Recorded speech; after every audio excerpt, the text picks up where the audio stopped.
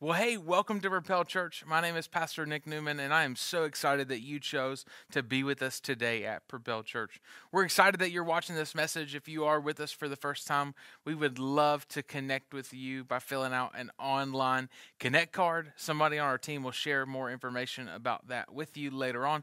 But hey, if you're watching this right now, do me a favor, hit the share button because we can continue to spread the good news of Jesus all around the world just by simply making a few clicks. It's really powerful and practical for you and I to continue to help people meet Jesus. So would love for you to share that. Today we are kicking off a brand new message series called Asking for a Friend. Now, culturally, what you and I would do is if there was something that we were interested in learning about, but maybe hesitant about asking the question for ourselves, we would simply ask that question for a friend. It's a way to minimize the embarrassment of asking everyday questions that we have. But here at Propel Church, we believe that there's some incredibly powerful opportunities for you and I to really lean into those questions and learn what God has for us. And so we sent out a survey the other week so that you could ask for yourself or for a friend. And as you did that, we got those results back. And the number one thing that you requested was to learn, how do I share my faith? Now, as a pastor, I'm incredibly proud and excited to get to talk about that topic today because I want to help you learn how to share your faith. For far too long, I believe the local church has relied on a pastor's ability to lead their friends and family to Jesus, but God has called every single one of us as his followers to share the good news of the gospel. Look at what Mark chapter 16, verse 15 says. Jesus says this, he says, and he said to them, "Go out into all the world and proclaim the gospel to the whole creation." So what is the whole creation? Well, that's your friend, your family member, your next door neighbor. That's your weird Aunt Karen, right? Come on, somebody. Like you, the whole world is who God has called you to share the message of Jesus with. But many of us don't feel comfortable sharing the message of Jesus. We may not feel qualified or feel like we just don't grasp it enough. And last year in 2019, I released my first book called Bridge the Gap. And this whole book was designed to help people. It says to deliver sermons that lead to conversion rather than confusion. But really the goal was to create a simple and practical tool where people could share the gospel, share the good news of Jesus, no matter where a person was at. You would have the ability to tell them about what God did in your life and how he could really change theirs. And that's not a plug to say you should go buy the book. In fact, if you send me an email, I'd love to give you a copy of it for free. But I wanted to share some really simple, really practical tools with you today so that you and I can understand our faith and then begin to share it. So if you're taking notes, the first thing that I want you to write down is this. To share our faith, we must first understand the gospel. Now, the gospel is a common term that we use in church, but I don't want to just assume that you know what the gospel is. I want to unpack that for you today. Because a lot of times when we talk about the gospel, we simply talk about behavior modification. But the gospel is more than behavior modification. It's life transformation. The gospel is more than just good church attendance or getting in a group or starting to serve. The gospel is God's transforming power at work within you and within me. And if we can understand that, then we can begin to share the good news of Jesus with the world. So I want to go to a whiteboard today to help better illustrate what I'm going to show you. Let's check it out. So over here, this concept of bridge the gap is really simple. It starts with a cliff on one side, and this is where I am. I'm going to write me and then draw a stick figure. Come on, some of y'all have been praying for this body, but quarantine ain't helped you out with it. So this is where I am, but over here is where God is. And you'd say, well, Nick, that's weird. We talk about God being with us, but the truth is God and I are not together. But in Genesis chapter 1 and 2, we were created to be with God. We were created to do life with him. In fact, the beginning of Genesis, when you and I were created to live in perfection, there's a guy named Adam and a lady named Eve, and they're created to walk hand in hand with God. It's perfect. It's beautiful. There's no sickness. There's no pain. There's no suffering. There's no gap. But then we get to Genesis chapter 3. And see, God had given them everything. They were ruling over the fish. They had a garden that they were getting to take care of. But there was this tree in that garden. And it was the tree of the knowledge of good and evil. And God said, hey, don't eat from that tree. You have everything in the world, but there's one tree to not eat from.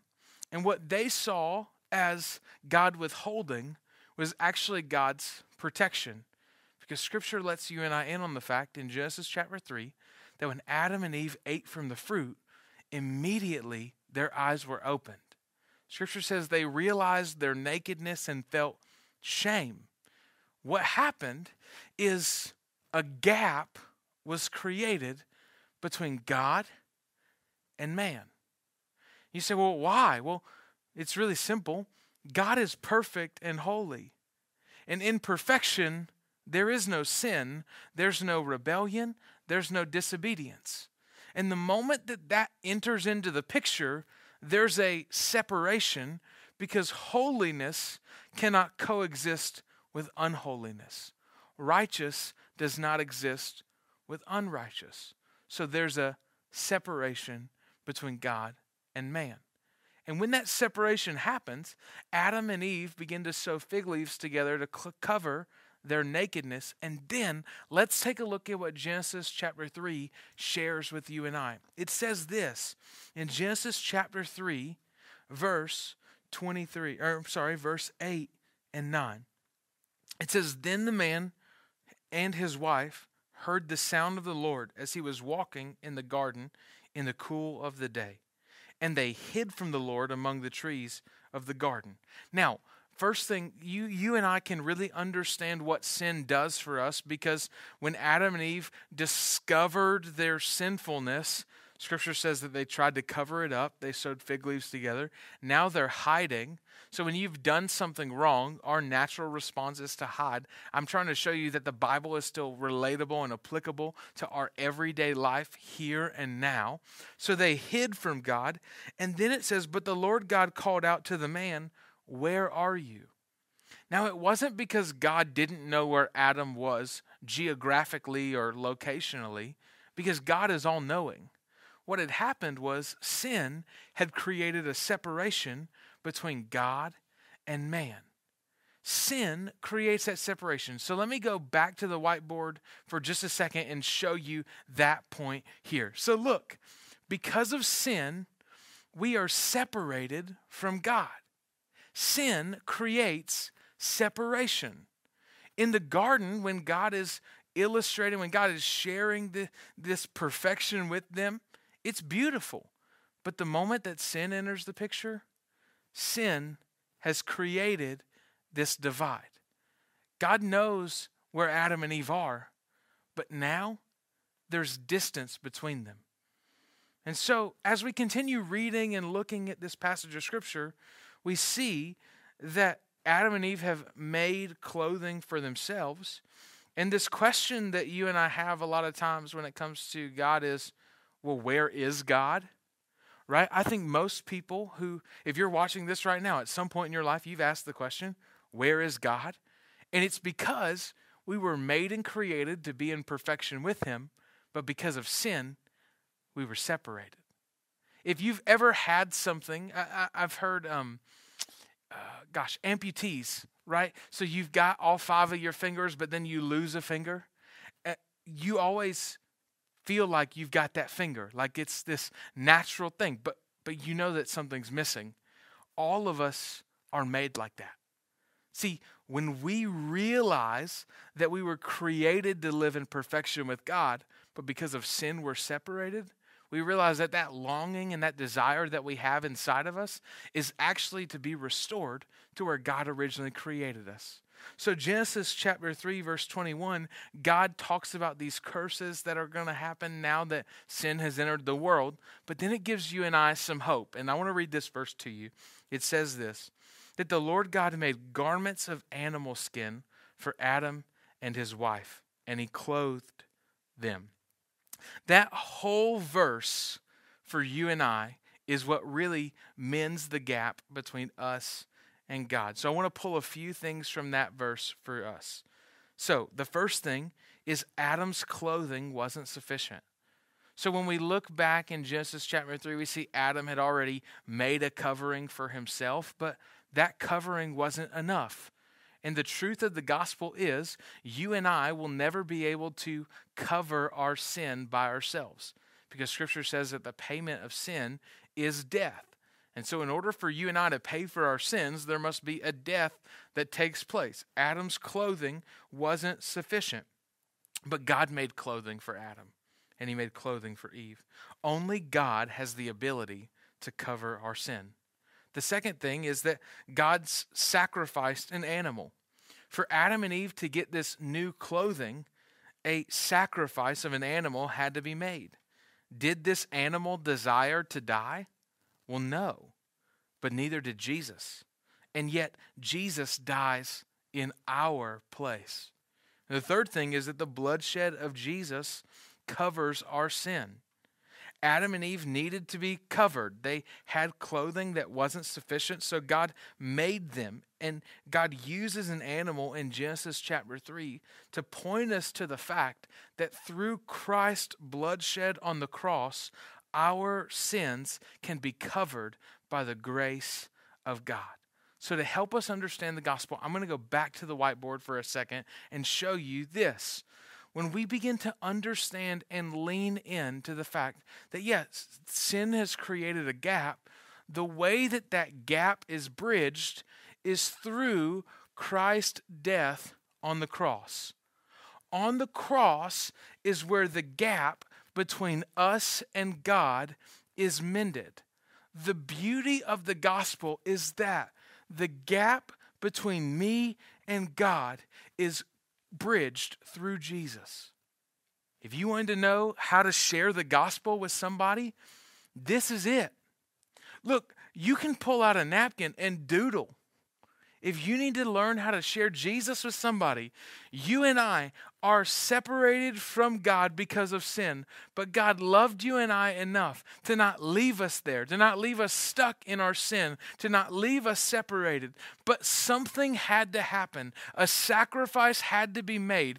Our clothing wasn't sufficient. We would never be able to work hard enough or long enough or do enough good things to make it over to God. So God sent his son to die in our place so that through him we could be restored back to the way God originally created us. That's the good news. The good news for you and I is that we return to our original creation of perfection when we understand that it's only through Jesus Christ on the cross that the gap between us and God is bridged. That's the good news for you and for me. If you're watching this today and you realize that you've been counting on your works or your efforts or your deeds to get you to God, I want you to hear me clearly say, it will only be through Jesus' death on the cross that you and I get access to God. Scripture is really clear about that. Scripture is also clear that if you and I could work hard and do enough good things to make it to God, there would have been no reason for Jesus to die. But we know that Jesus not only had to die for us, but he chose to die for us because he desired that we be restored back to God's original design. So what do I want you to do with that information? Once we understand that the gap between us and God is bridged through Jesus, I want you to make it personal and share it with somebody. Make it personal and share it with somebody. So this me is you. I know this is my story. This gap that I've got here, this is my story, that I was stuck in my sin. I was separated from God. I was stuck in a drug addiction. But thankfully, God sent Jesus while I was still sinning to die in my place so that in him I could have new life, so that in him I could be restored back to my original design. That's my story. I can make it personal. John chapter 4 gives a beautiful illustration of what that looks like. I want to show you in this passage of scripture. In John chapter 4, verse 28, it says this woman has had an encounter with Jesus, and they've been having a conversation, and Jesus tells her to go and get her husband because he's just really read her mail. You got to go read John chapter 4 later, one of my favorite passages of scripture. And I know what you're thinking. You're thinking, Pastor, you tell me that it's your favorite passage of scripture every week. I love the Bible. Sue me. Please don't. Ain't got time for that. But John chapter 4, Jesus has been having a conversation with a woman, and she realizes that he's the Messiah that she's been waiting and longing for. And this is what it says in verse 28. Then leaving her water jar, the woman went back to the town, and she said to the people, "Come see a man who told me everything I ever did. Could this be the Messiah?" So they came out of the town, and they made their way toward him. Now, here's the really good news. I want to help you make it personal. Do you know that whether you realize it or not, God knows everything you ever did, and he still loves you? God knows everything you're going to do in the future, and he still loves you. The beautiful revelation for this woman is that when Jesus sits down at the well to have a conversation with her, he knows the mess of her past. He knows her struggles. Even in her current situation, he knows all the issues that she has, and he would choose to sit down and have a conversation with her, to be relational with her, to engage with her, and to show her that God's grace is for her and with her. That's the good news for every single one of us. So if you are watching this right now and you feel like your story is jacked up, messed up, you need to go out and tell somebody that there's a God who knows everything you ever did and still chose to love your broken tale. That's the good news of what God does for us. That he knows our sin. He knows our mess ups. He knows our mistakes. And for some of you, you're thinking right now as you're watching this, well, I ain't really all that jacked up. You know the people that Jesus rebuked the most were the Pharisees?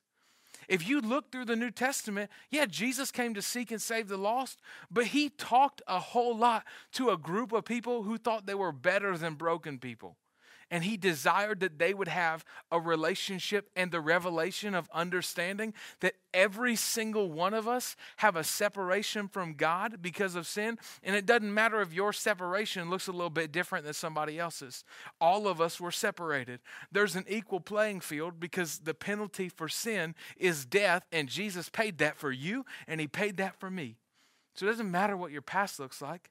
You need to get comfortable telling your story. Whatever your story is. And you may feel like your story is insignificant, but I came to tell you today that your story matters.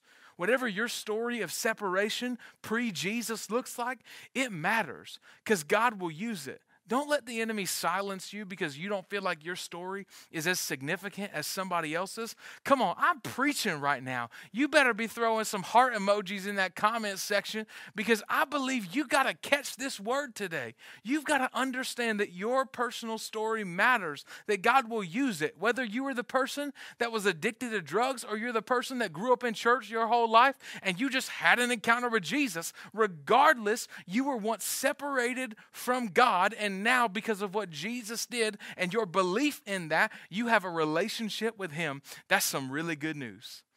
And the reason why you need to get really comfortable sharing your personal story is this, because people can argue theology, but they can't argue with personal experience. I can't tell you how many times people want to argue with me about where did God come from and all this other stuff. And I'm telling you, there's a good place for that. We can have some ethical debates and we can have some conversation and some dialogue around those topics. But can I tell you what nobody can argue with? The fact that I was stuck in a drug addiction and Jesus changed my life forever.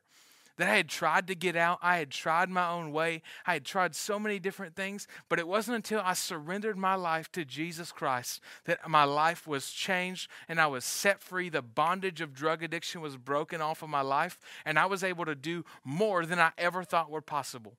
I was told back in the day that I would be a prison statistic, and now today I get to teach thousands of people about the good news of Jesus. Only God can do that. So you can try and argue with me if you want, but I know the personal experience that I've had from God has changed my life forever, and I believe it can change other people's. So I'm not trying to convince you that God is a good idea, because when we try and make God a good idea for people, they'll buy into the convenience of Christianity rather than the person who is Jesus. And if you only get into this for convenience, you're going to get out real quick because it ain't convenient. I'm telling you, following Jesus is one of the hardest decisions I ever made in my life, but it's the most rewarding one I've ever made as well. It's the most fulfilling one I've ever made. So what you and I need to do is we need to make it personal. We need to understand that our personal story matters. And then we need to invite other people to experience Jesus for themselves. Invitation is such a powerful tool. I think sometimes we take it for granted whether we love the church we're a part of. If you're watching this, I hope you love your church. If you call Propel Church home, I hope you love this one. And if you don't, I'd love to help you find a church you do love, because you need to love the church you're invested into. Because let me just tell you, when you are consistently inviting people, it makes a really big difference. Just a few weeks ago, I'll share a story with you really quick. Somebody was on a Facebook watch party. They just got a simple invite to a Facebook watch party, and through hearing about 3 minutes of a message, made the decision that they needed a personal relationship with Jesus. All it was the click of a button that helped somebody encounter Jesus, and Jesus changed their life forever. The truth is, I think sometimes we try and play the savior for people, and we try and change people, and we try and help people. And I'm not saying don't help people. You should help people. If God's given you the capacity to help them, do that. But know that you can't save people. There's no way that you can bridge the gap for people to get back into right standing with God, but you can invite them to encounter Jesus. And for sometimes what that looks like is that you invite them to church, whether that's in person or that's online. And sometimes inviting them is to invite them to have some more dialogue about Jesus with you. Sometimes that looks like inviting them to a small group or inviting them to an online hangout. Sometimes it just looks like inviting them over for coffee. Whatever it is, you need to invite them to encounter Jesus, because John 44 verse 42 is one of my, I would get this Bible verse tattooed on my throat. I told you last week to tattoo something else on your throat, but I put this one on my throat because it's honestly a life verse for me. And it's the reason why I'm so passionate about inviting people to church. It's the reason why I'm so passionate about what the local church does in creating environments to help people meet Jesus, because this is what it says, John 4 verse 42. They said to the woman, "We no longer believe just because of what you said. Now we have heard for ourselves, and we know that this man really is the Savior of the world." What happened? These people came. This woman brought them, and they encountered Jesus. And when they encountered Jesus, they realized that he really is the Savior of the world.